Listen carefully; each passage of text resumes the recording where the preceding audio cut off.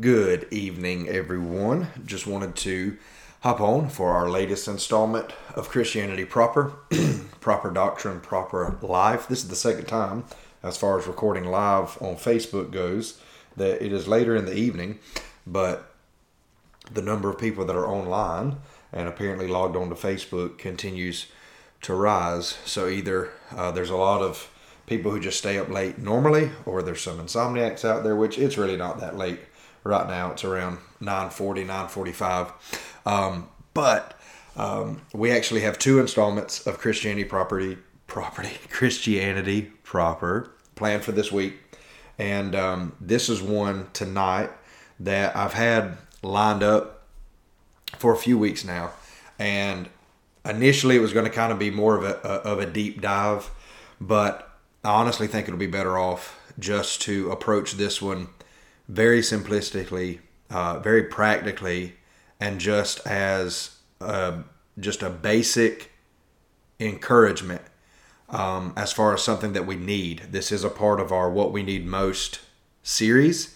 So thus far, through these installments, we've had What We Need Most, the gospel, What We Need Most, sound doctrine, What We Need Most, biblical preaching. Now, with those last two installments, What We Need Most, sound doctrine and biblical preaching, I mentioned on each of those at least once that as far as our everyday lives go, it started with sound doctrine. So doctrine flows most commonly from two places in our lives: in the home and from the pulpit of whichever church that we attend.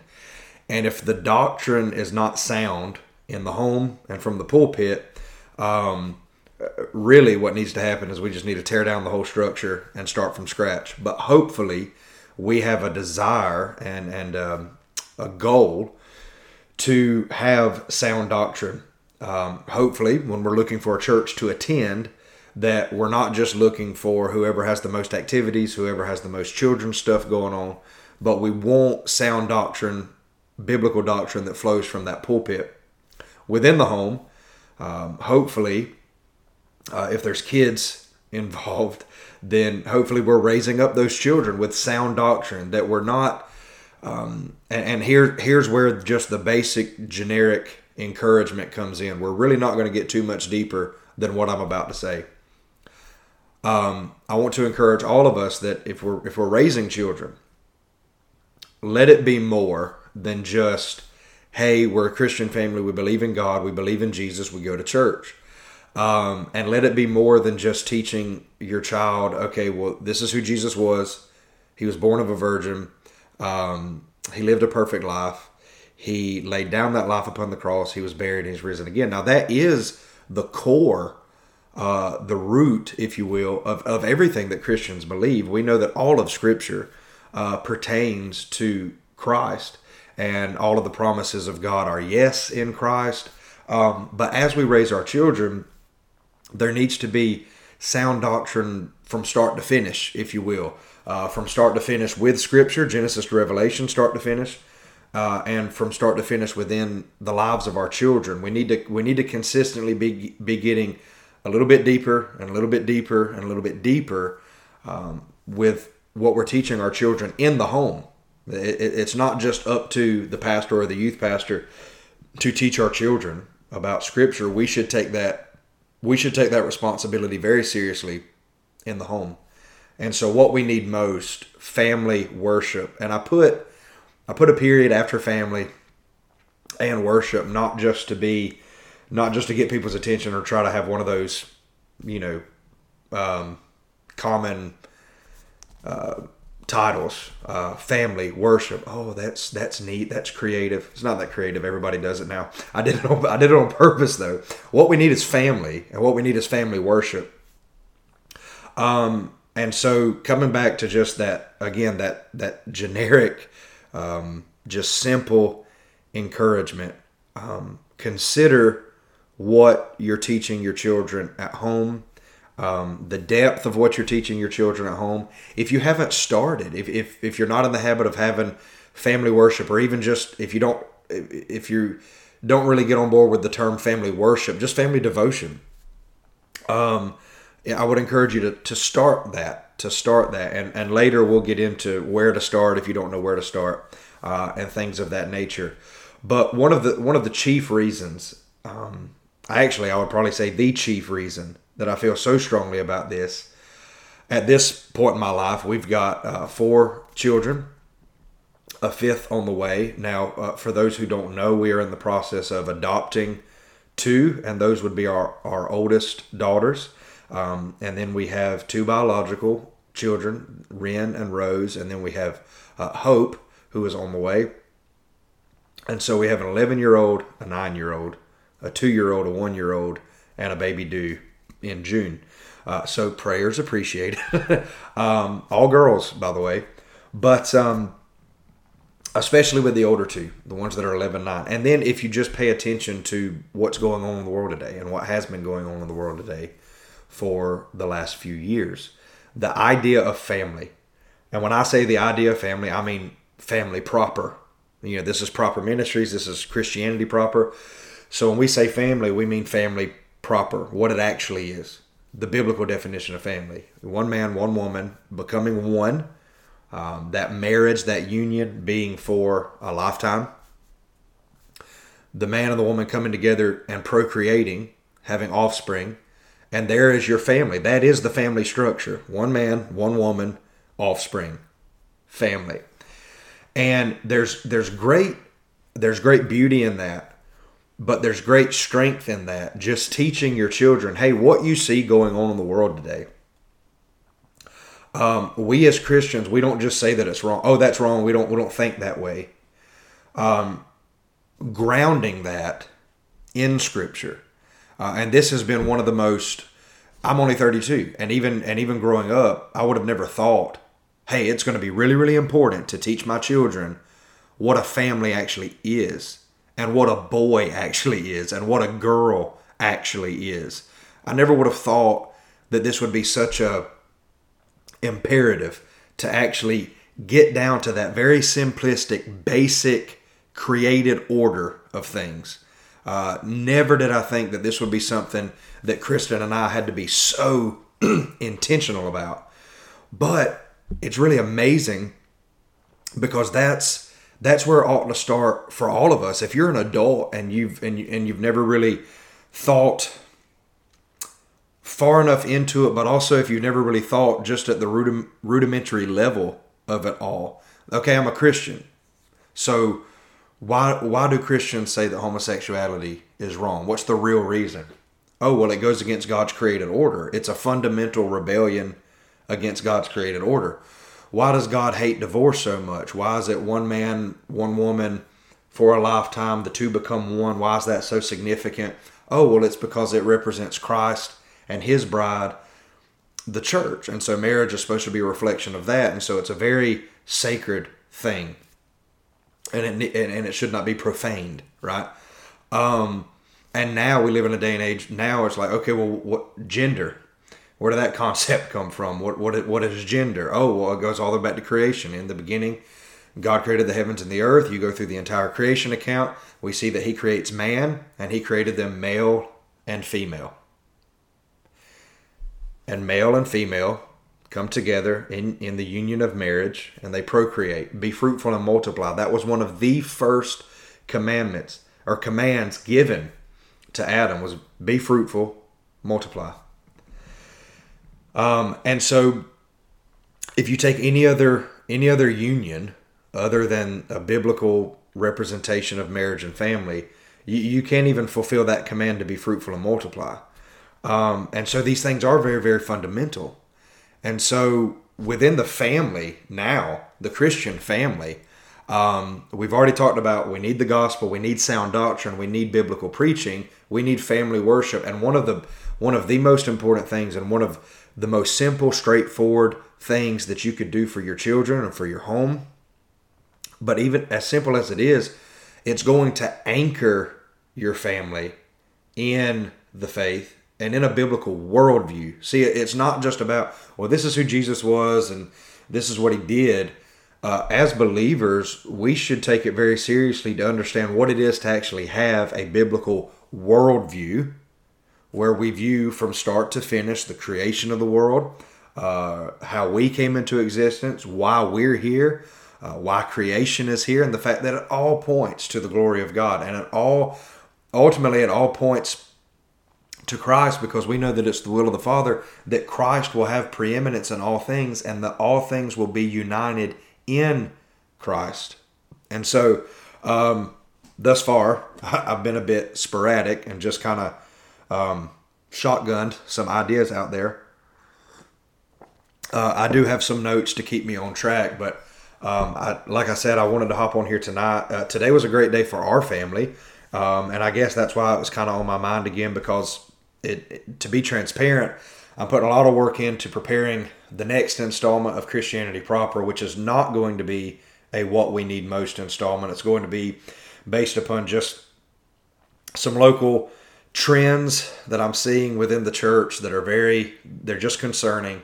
And so I really am doing a deep dive into those things, and I've kind of been putting this one off. But honestly, today was one of those days with the family that you could say almost everything went right, and it was just one of those peaceful days, and it was a beautiful day. We brought the girls home from school, and they were playing some soccer in the yard, and I was cutting grass, and then the 11-year-old, the 9-year-old, and the 2-year-old were actually trying to build a little house out of sticks in the yard together, and they were playing well together. There was no arguing, there was no bickering. They were like working together, and I was like, wow, this is a little miracle that we have today. There's no arguing and fussing and bickering. And so the topic of family was on my mind heavy today, and I was very thankful today, and I was praising God that, hey, this is one of those days that just reminds me of your faithfulness, God, and how good you are. But something we do as a family is we try to have family worship every night. It's nothing profound. It's nothing prolific or anything like that. Just a simple, we have dinner together. We sing a song or two. We pray. We read from Scripture. We have a little lesson, and then we pray for the family.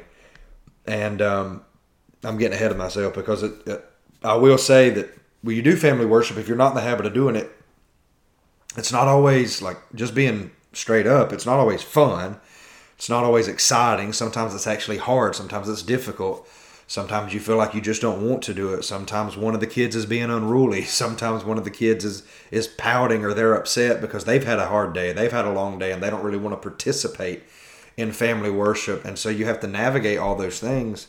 But I can say beyond a shadow of a doubt, in the 2 years or so that we've been intentionally trying to implement this family worship, there's just been great reward and great blessing from it. And again, even that's not anything profound. Sometimes it's just as simple as one of the girls saying, hey, Daddy, you said good night, but we didn't pray together when you took me in. And that's an offshoot of family worship. We have our family worship, but then when we tuck the girls in at night, we try to pray with them and stuff like that. And so sometimes it's something as simple as them saying, hey, you forgot to pray. We need to pray together. And they remember the significance of that, and they want that time together in prayer. And sometimes it's weeks later, they say, oh, I remember that one time that you, this actually happened not long ago, because there was one night for family worship, I used a brownie as a object lesson.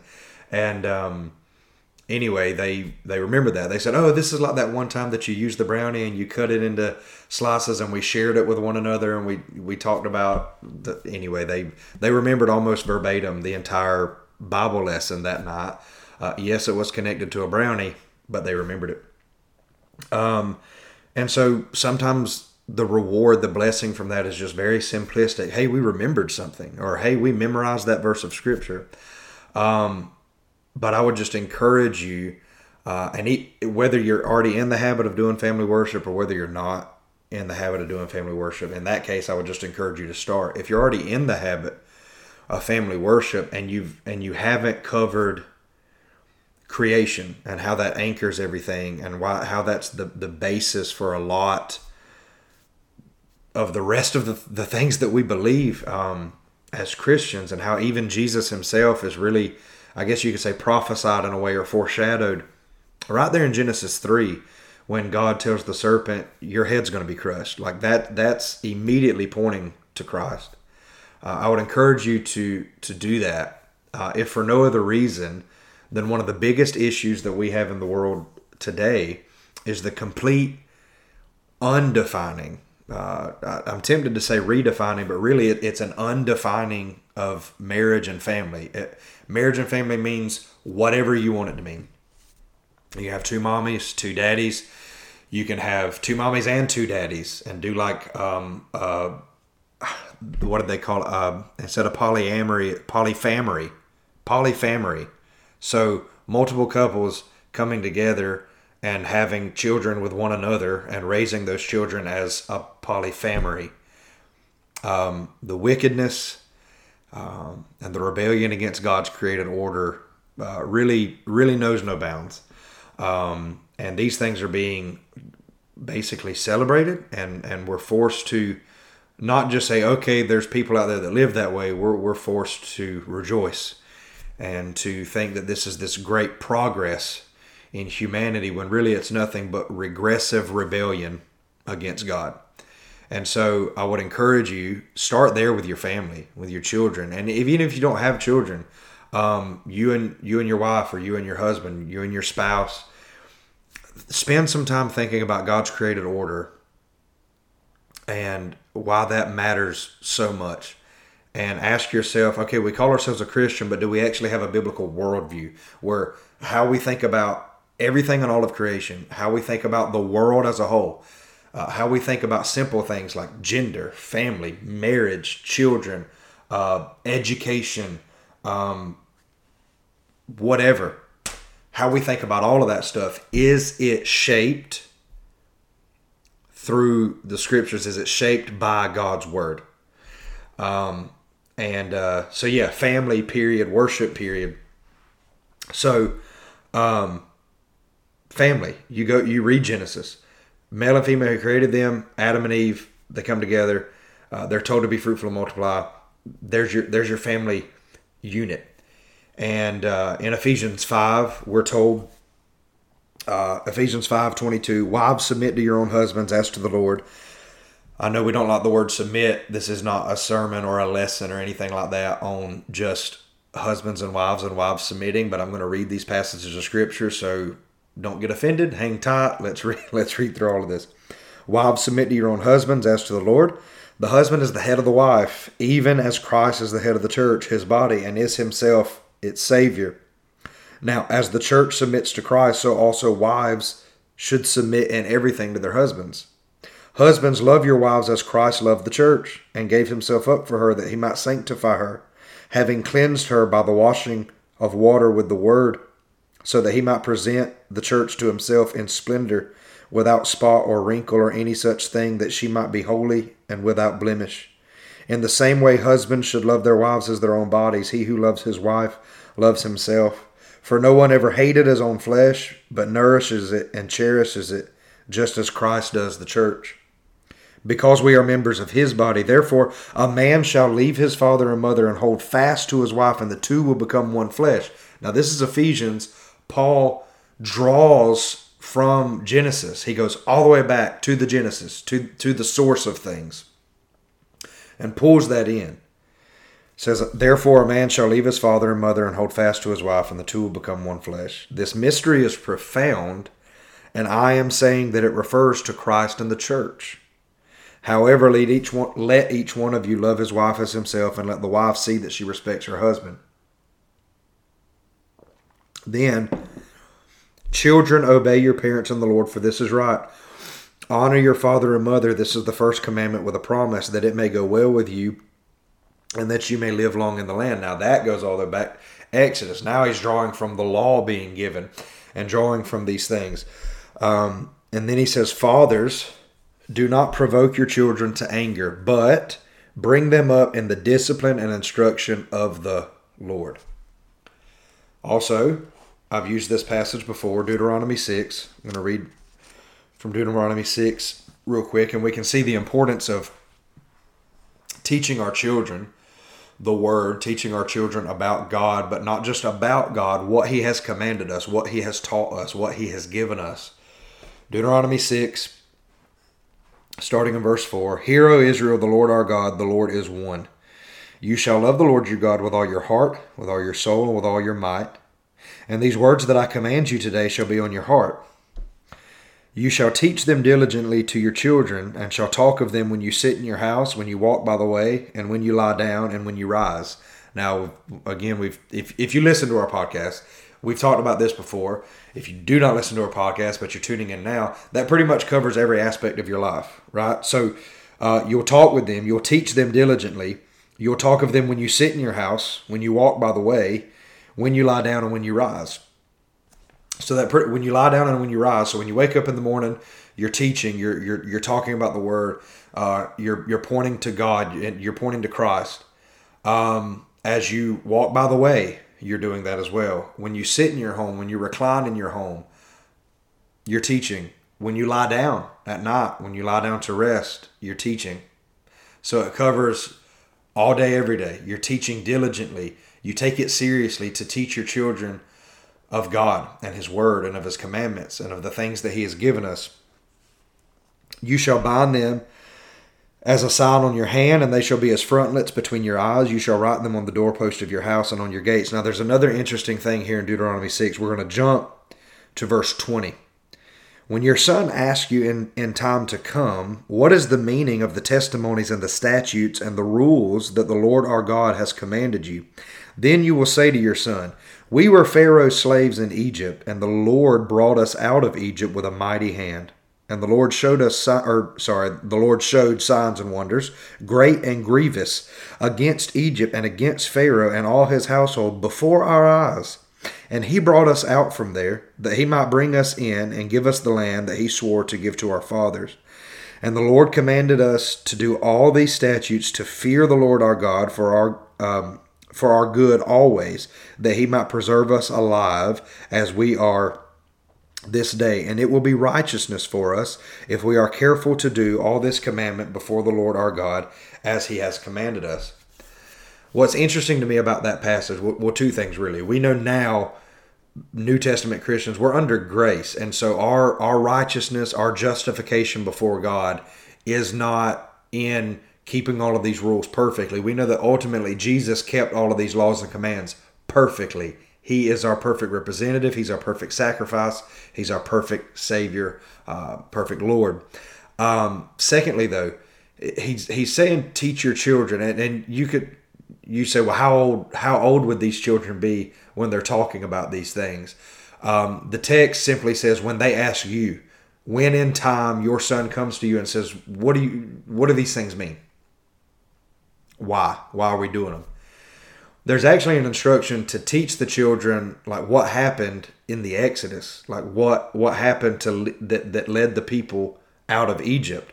The reason that that's significant to me is that nowadays there's a lot of things that we have this mindset like, oh, we've got to shield our children from certain aspects of God, or there's certain things about God that are too big or sometimes too scary.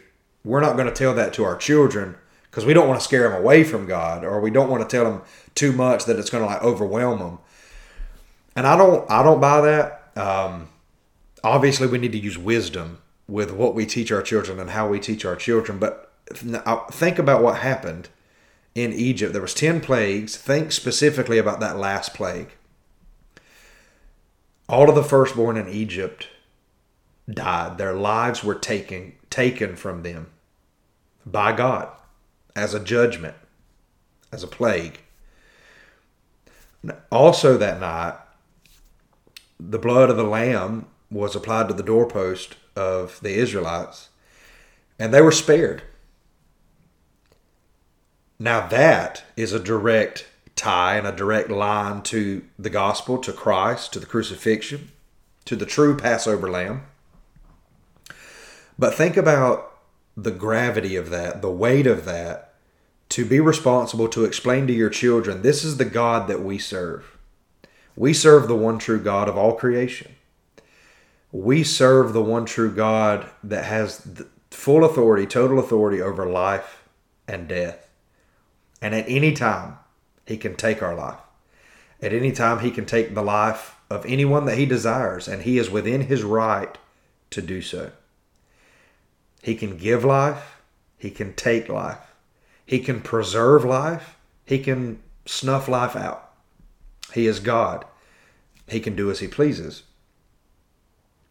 And while we were in Egypt, he sent all of these plagues down on Pharaoh and the Egyptians. And that culminated with God, our God, the God of Abraham, the God of Isaac, the God of Jacob,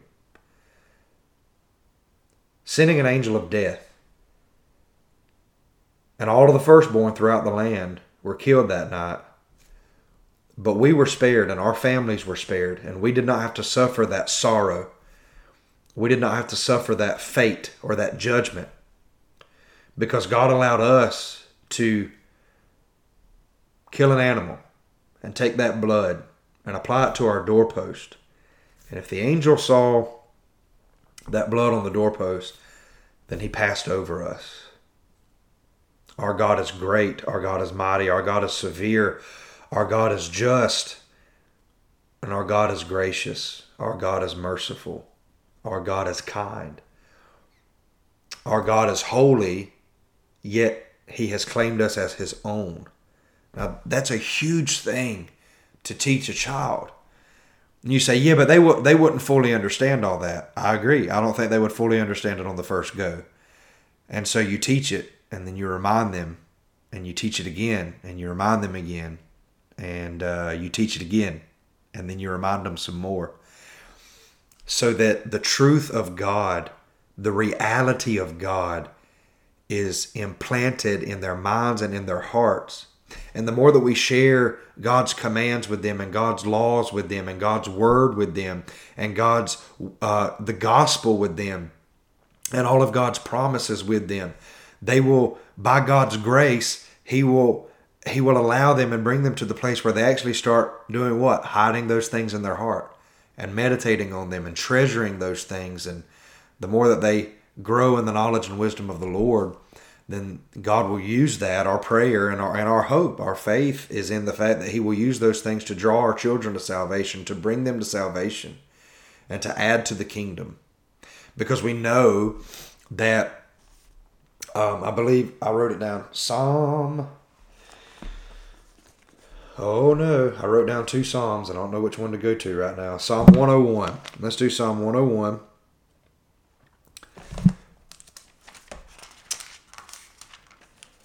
Psalm 101. I will sing of steadfast love and justice. To you, O Lord, I will make music. I will ponder the way that is blameless. O, when will you come to me? I will walk with integrity of heart within my house. I will not set before my eyes anything that is worthless. I hate the work of those who fall away. It shall not cling to me. A perverse heart shall be far from me. I will know nothing of evil.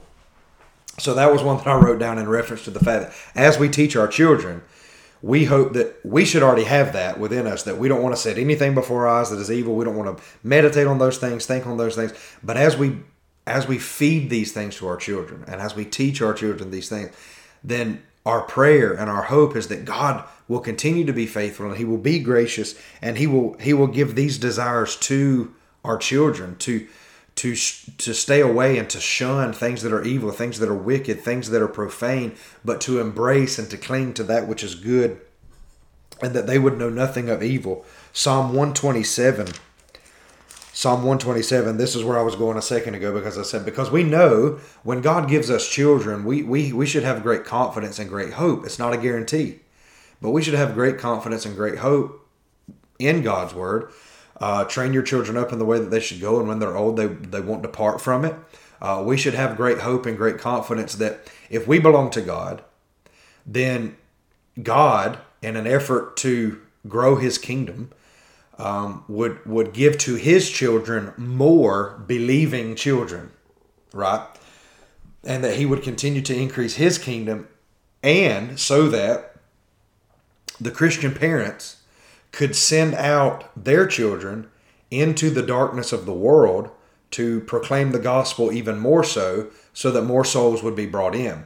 I a city that is set on a hill cannot be hid. We know that Jesus is light.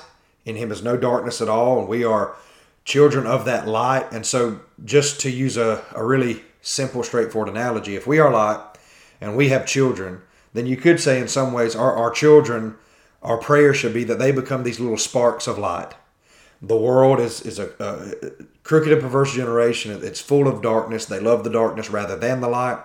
And so we as Christians, we're raising these little sparks of light. And these sparks of light go out into the world, start their own families or live their own adult lives. And hopefully those little sparks of light are used to create wildfires that just spread, right? And the light grows brighter and brighter and brighter and brighter. Now, that's a little analogy using light, but what about what Psalm 127 says? Unless the Lord builds the house, those who build it labor in vain. Unless the Lord watches over the city, the watchman stays awake in vain. It is in vain that you rise up early and go late to rest, eating the bread of anxious toil, for he gives to his beloved sleep. Behold, children are a heritage from the Lord. The fruit of the womb is a reward. Like arrows in the hand of a warrior are the children of one's youth. Blessed is the man who fills his quiver with them. Now, even that, let's go back to worldview for just a moment. So, male, female, he created them. They become one. They procreate. They have children, marriage and family. We live in a world today where people can't figure out if having children is a good thing. We live in a world today where the murder of unborn children is rampant. The wickedness of that is just astounding, staggering. The fact that people will fight for it and defend it and say that, oh, it's a human right. But I digress because I'm trying to be simple and straightforward here. Lest there be any confusion, the fruit of the womb is a reward. Children are a blessing. Children are a gift. Now, with that being said, without question, children are a gift when marriage and family are biblically defined and when children are created within the confines of a biblical marriage and the marriage bed is used for its intended God-glorifying purposes. So some may say, well, yeah, but what if a child is born if there's an abusive relationship or if there's just it doesn't have to be abusive, just a bad relationship or a one-night stand or whatever else. Children are a blessing. The fruit of the womb is a reward. We need to acknowledge that simplistic, basic truth that children, it's a good thing. It's a blessing. But let's get back to within the family.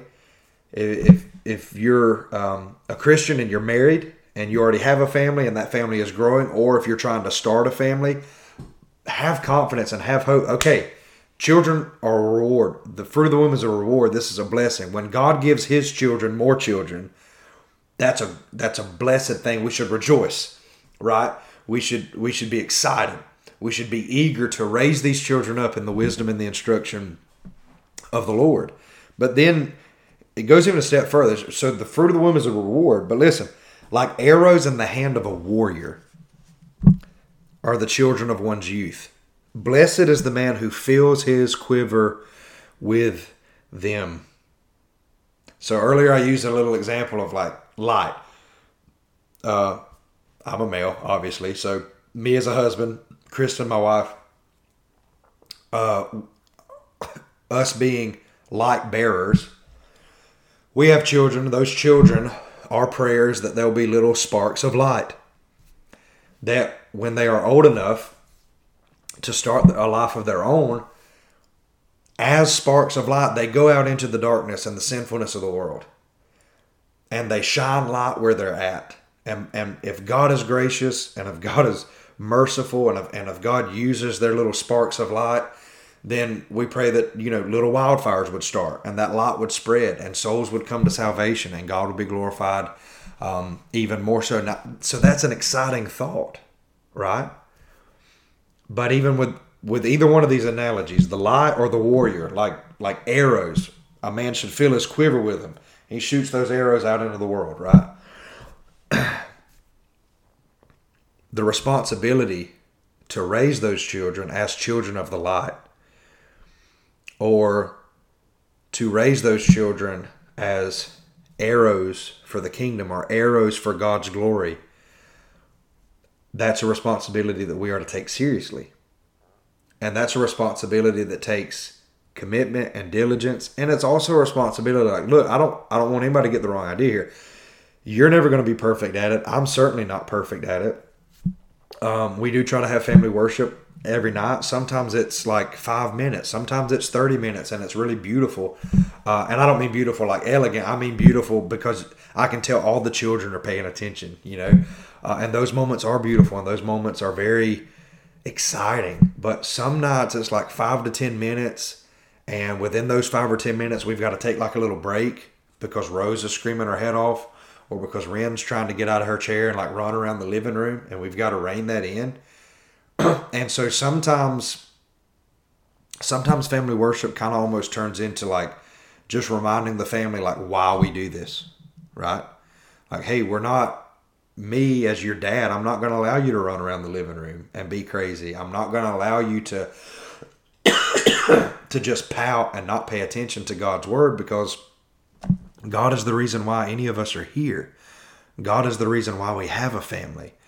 God is the reason why we are to love one another and to be united as a family and to be a strong, godly family. We have an opportunity as a family to glorify God, and we need to take that seriously, and we need to be humble, and we need to repent of all the times that we're not taking it seriously, that we don't desire God, so on and so forth. And with Ren, she's 2, and so sometimes I'll just ask her, I'll say, Ren, who's most important? And she'll say God. And I will make sure, like I'll say, God is more important than, and she'll say, Daddy, Mama, and Ren, and she'll name the whole family. And then we'll end by saying, God is more important than everybody. And that's something that has stuck with her. Sometimes she'll bring that up on her own now. And so again, if you're not in the habit of if you're not in the habit of being family worship, that would be difficult. If you're not in the habit of doing family worship, don't get caught up in trying to make it profound or trying to make it perfect. I know, again, me personally, that was something that hindered me, because obviously I'm a pastor, so I felt like family worship, like, I need to prepare my family worship. Here's my here's 1 point, here's 2 points, here's this, and I've got to have enough time. I've got to have enough time to get through it. Don't. Just be consistent and making time with your family, that we are going to intentionally glorify God together. We're going to intentionally pray together. We're going to intentionally read the Word and talk about the Word together. And we're going to sing together, even if it's just one song. We typically just sing the doxology. But consistently, faithfully, intentionally worshiping God together as a family. So if our children are like these little sparks of light, or if they're these arrows that we're sending out into the world, then we should take seriously the responsibility to parent them in such a way that they are being raised up in the instruction and the admonition and the knowledge and the wisdom of God. Proverbs chapter 1 verse 7 is another reference that I wrote down. The fear of the Lord is the beginning of wisdom. The fear of the Lord is the beginning of wisdom. That's something that's worth teaching our children. That, listen, you can get really, really good at a sport. You can get really, really smart in the arts or in the sciences or whatever else. You can literally be smart enough that you could be whatever you want to be. None of that matters, and you're still not smart if you don't acknowledge that God is God, and if you have no fear of God before your eyes. If you have no fear of God before your eyes, it doesn't matter how smart you are, how wise you think you are, you're still just a fool. And teaching your children that is so important, that it doesn't matter what you think you know, or it doesn't matter how good your grades are in school. if we do not acknowledge that God is God, and if we don't have fear of God before our eyes, then we're fools, and we're lost. So that was another simple thing that we can teach our children. Blessed is the man who doesn't walk in the counsel of the wicked. Psalm 1. Yeah, I'm already in the Psalms. I was like, that sounds familiar. I think I'm already in the Psalms. And sure enough, blessed is the man who walks not in the counsel of the wicked, nor stands in the way of sinners, nor sits in the seat of scoffer. But his delight is in the law of the Lord, and on his law he meditates day and night. Well, that sounds very familiar to Deuteronomy 6. Day and night, when you rise, when you lie down, when you're in the way, when you walk by the way, when you rest in your house or recline at your house. So teaching our children these things, very important. And we should have great hope, because we know that the fruit of the womb is a reward, that children are like arrows in the hand of a warrior. Blessed is the man who fills his quiver with them.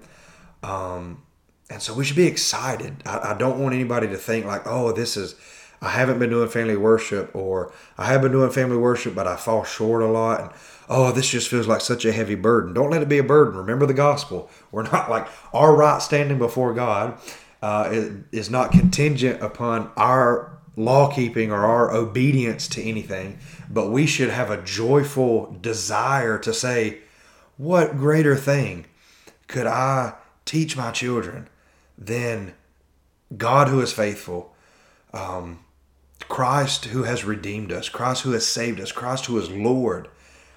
What greater thing could I possibly teach my children and leave behind for my children and instill in them that God is God. He is the one true God of all creation, that he has full reign and full authority over all creation, and he has put everything in order. And because he is the God of all creation, he gets to define things. And if we define things differently than he defines them, we're always wrong and he's still always right. And to tie this all the way back to the beginning, if we want our children to be able to hold their own or to stand their ground, so to speak, as they go to public school and if they go to secular university, but even just as they become adults, like even if they don't go to secular anywhere, even if they just graduate high school and go into the workforce, if we want our children to be able to stand their own and to be like that tree that's planted by the waters, well, first and foremost, by the grace of God, they'll be regenerated. They'll be born again. So they have to have a sincere, true faith that only comes by the grace of God alone.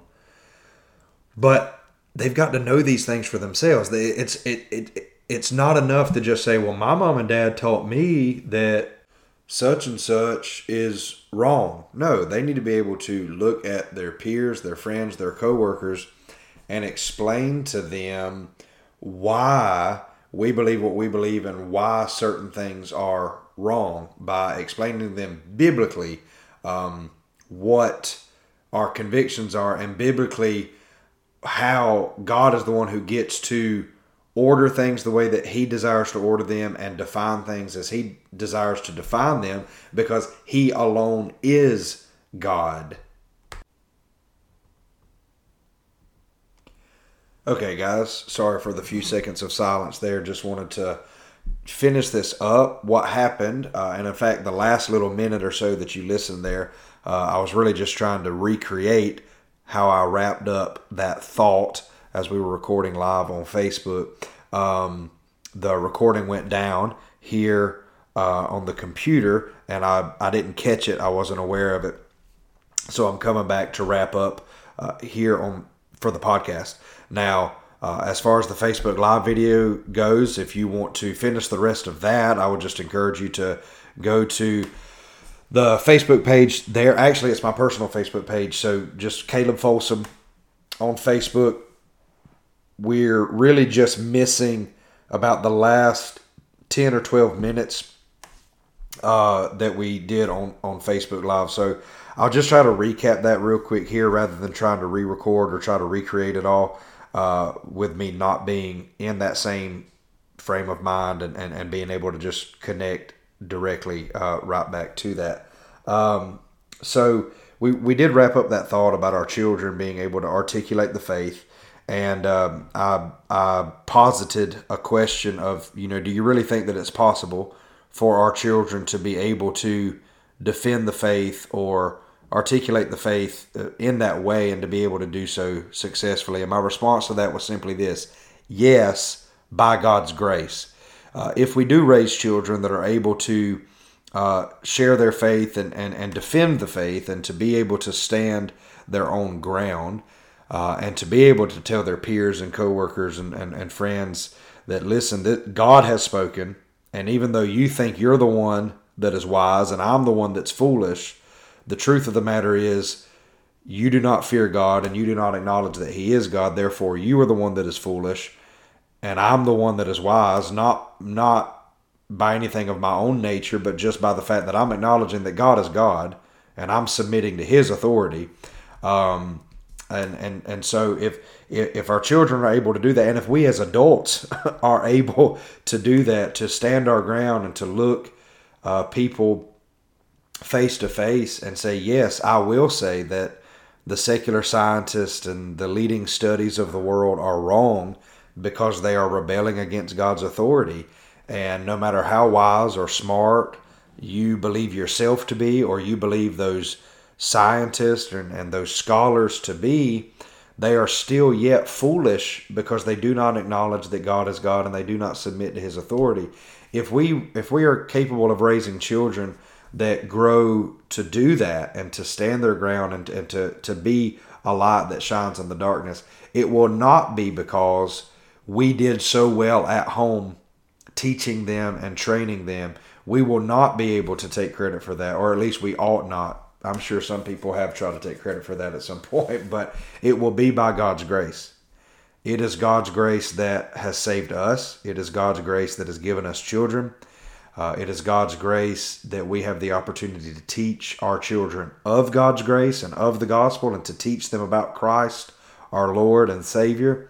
And it is God's grace that allows those things to sink into their hearts and to draw them to salvation and to strengthen them and mature them, so that they in turn go out and they are those sparks of light, or they are those arrows that go out into the world for God's glory.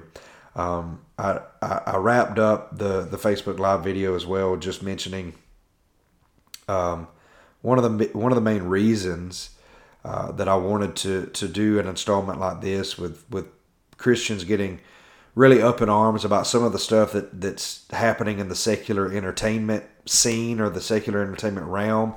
And rather than diving into all of that again, I will simply say, if you're a Christian and you're raising a family, or even if you don't have children, you're just a Christian couple, or if you're just a single Christian, please consider the entertainment that you're allowing into your life, or your entertainment choices. Consider how you're spending your free time, because I do think that in the grand scheme of things, there's many Christians and many Christian families that partake of entertainment and partake of social media at the same rate or at the same clip as non-believers, and that at the end of the day, that's just not good. I mean, it's not right. We should have a different manner of living. We should have different habits and different hobbies and different traits than those that are non-believers. And so just please consider that, because ultimately it shouldn't take a guy dressed up as Satan and people acting like they're worshiping him to get our attention. Like, it shouldn't take something of that nature to make us say, hey, something's seriously not right here. We should have very little to no desire to want to continuously take in the entertainment of godless people. And so please do consider that. And overall, of course, we want this to be an encouragement and a blessing to you by listening to this, an encouragement to implement family worship, or either to stay strong and continue in family worship for the glory of God. And we use a couple of different things, and this is how I close the Facebook video out, so this is how I'll close out here as well. Jesus and My Gender is a book by Dale Partridge that we use. It is a children's book, and we use that, and has been very beneficial. We also use the Illustrated Baptist Catechism Now, those answers are a little bit longer. We shorten those answers for the children to help them memorize those things better. But a catechesis, is a very beneficial way for the entire family, adults and children alike, to memorize strong biblical truth. And then we also have our own little family catechism that we've implemented. It's just 4 questions, and perhaps this will help you. This is just something that we do, and so I'll share it. Maybe it'll be beneficial. If not, that's fine too. But every single day, at least once a day, we start with question number 1. Is God good? And the answer is yes, God is infinitely good. Question number 2. What has God promised to his children? The answer, that all things work together for their good and his glory. Question 3. How can we know that we belong to God? The answer, through faith in Jesus Christ and his finished work of redemption. Question 4. If we belong to God, how much of life is good? The answer, all of life is good for those who are children of an infinitely good God. So maybe those things will help you. I would definitely encourage you to get the Illustrated Baptist Catechism and Jesus and My Gender. Maybe that family catechism will help you as well. But thank you so much for listening to this installment of Christianity Proper. As always, we'd love to hear from you. My number is 912-339-4211. You can message us on Facebook, or you can email us at properministries@gmail.com. Thank you so much for listening. We hope it was a blessing. I would ask that you pray for me as I prepare the next installment of Christianity Proper. As I mentioned earlier, we've been working on that and continuing to do kind of a deep dive on that one. And I would ask specifically for prayer because sadly I do think that some of the things that are going to be said would be considered controversial. They ought not be considered controversial. They are very important. They are very pertinent to things that are going on right now. And I know they need to be brought up, and I know that every Christian ought to consider them. But do be praying for me as I prepare that and we get ready for that next installment. But thank you once more. We hope to catch you on the next installment of Christianity Proper. Proper doctrine, proper life, and may God be glorified in all things. Thank you.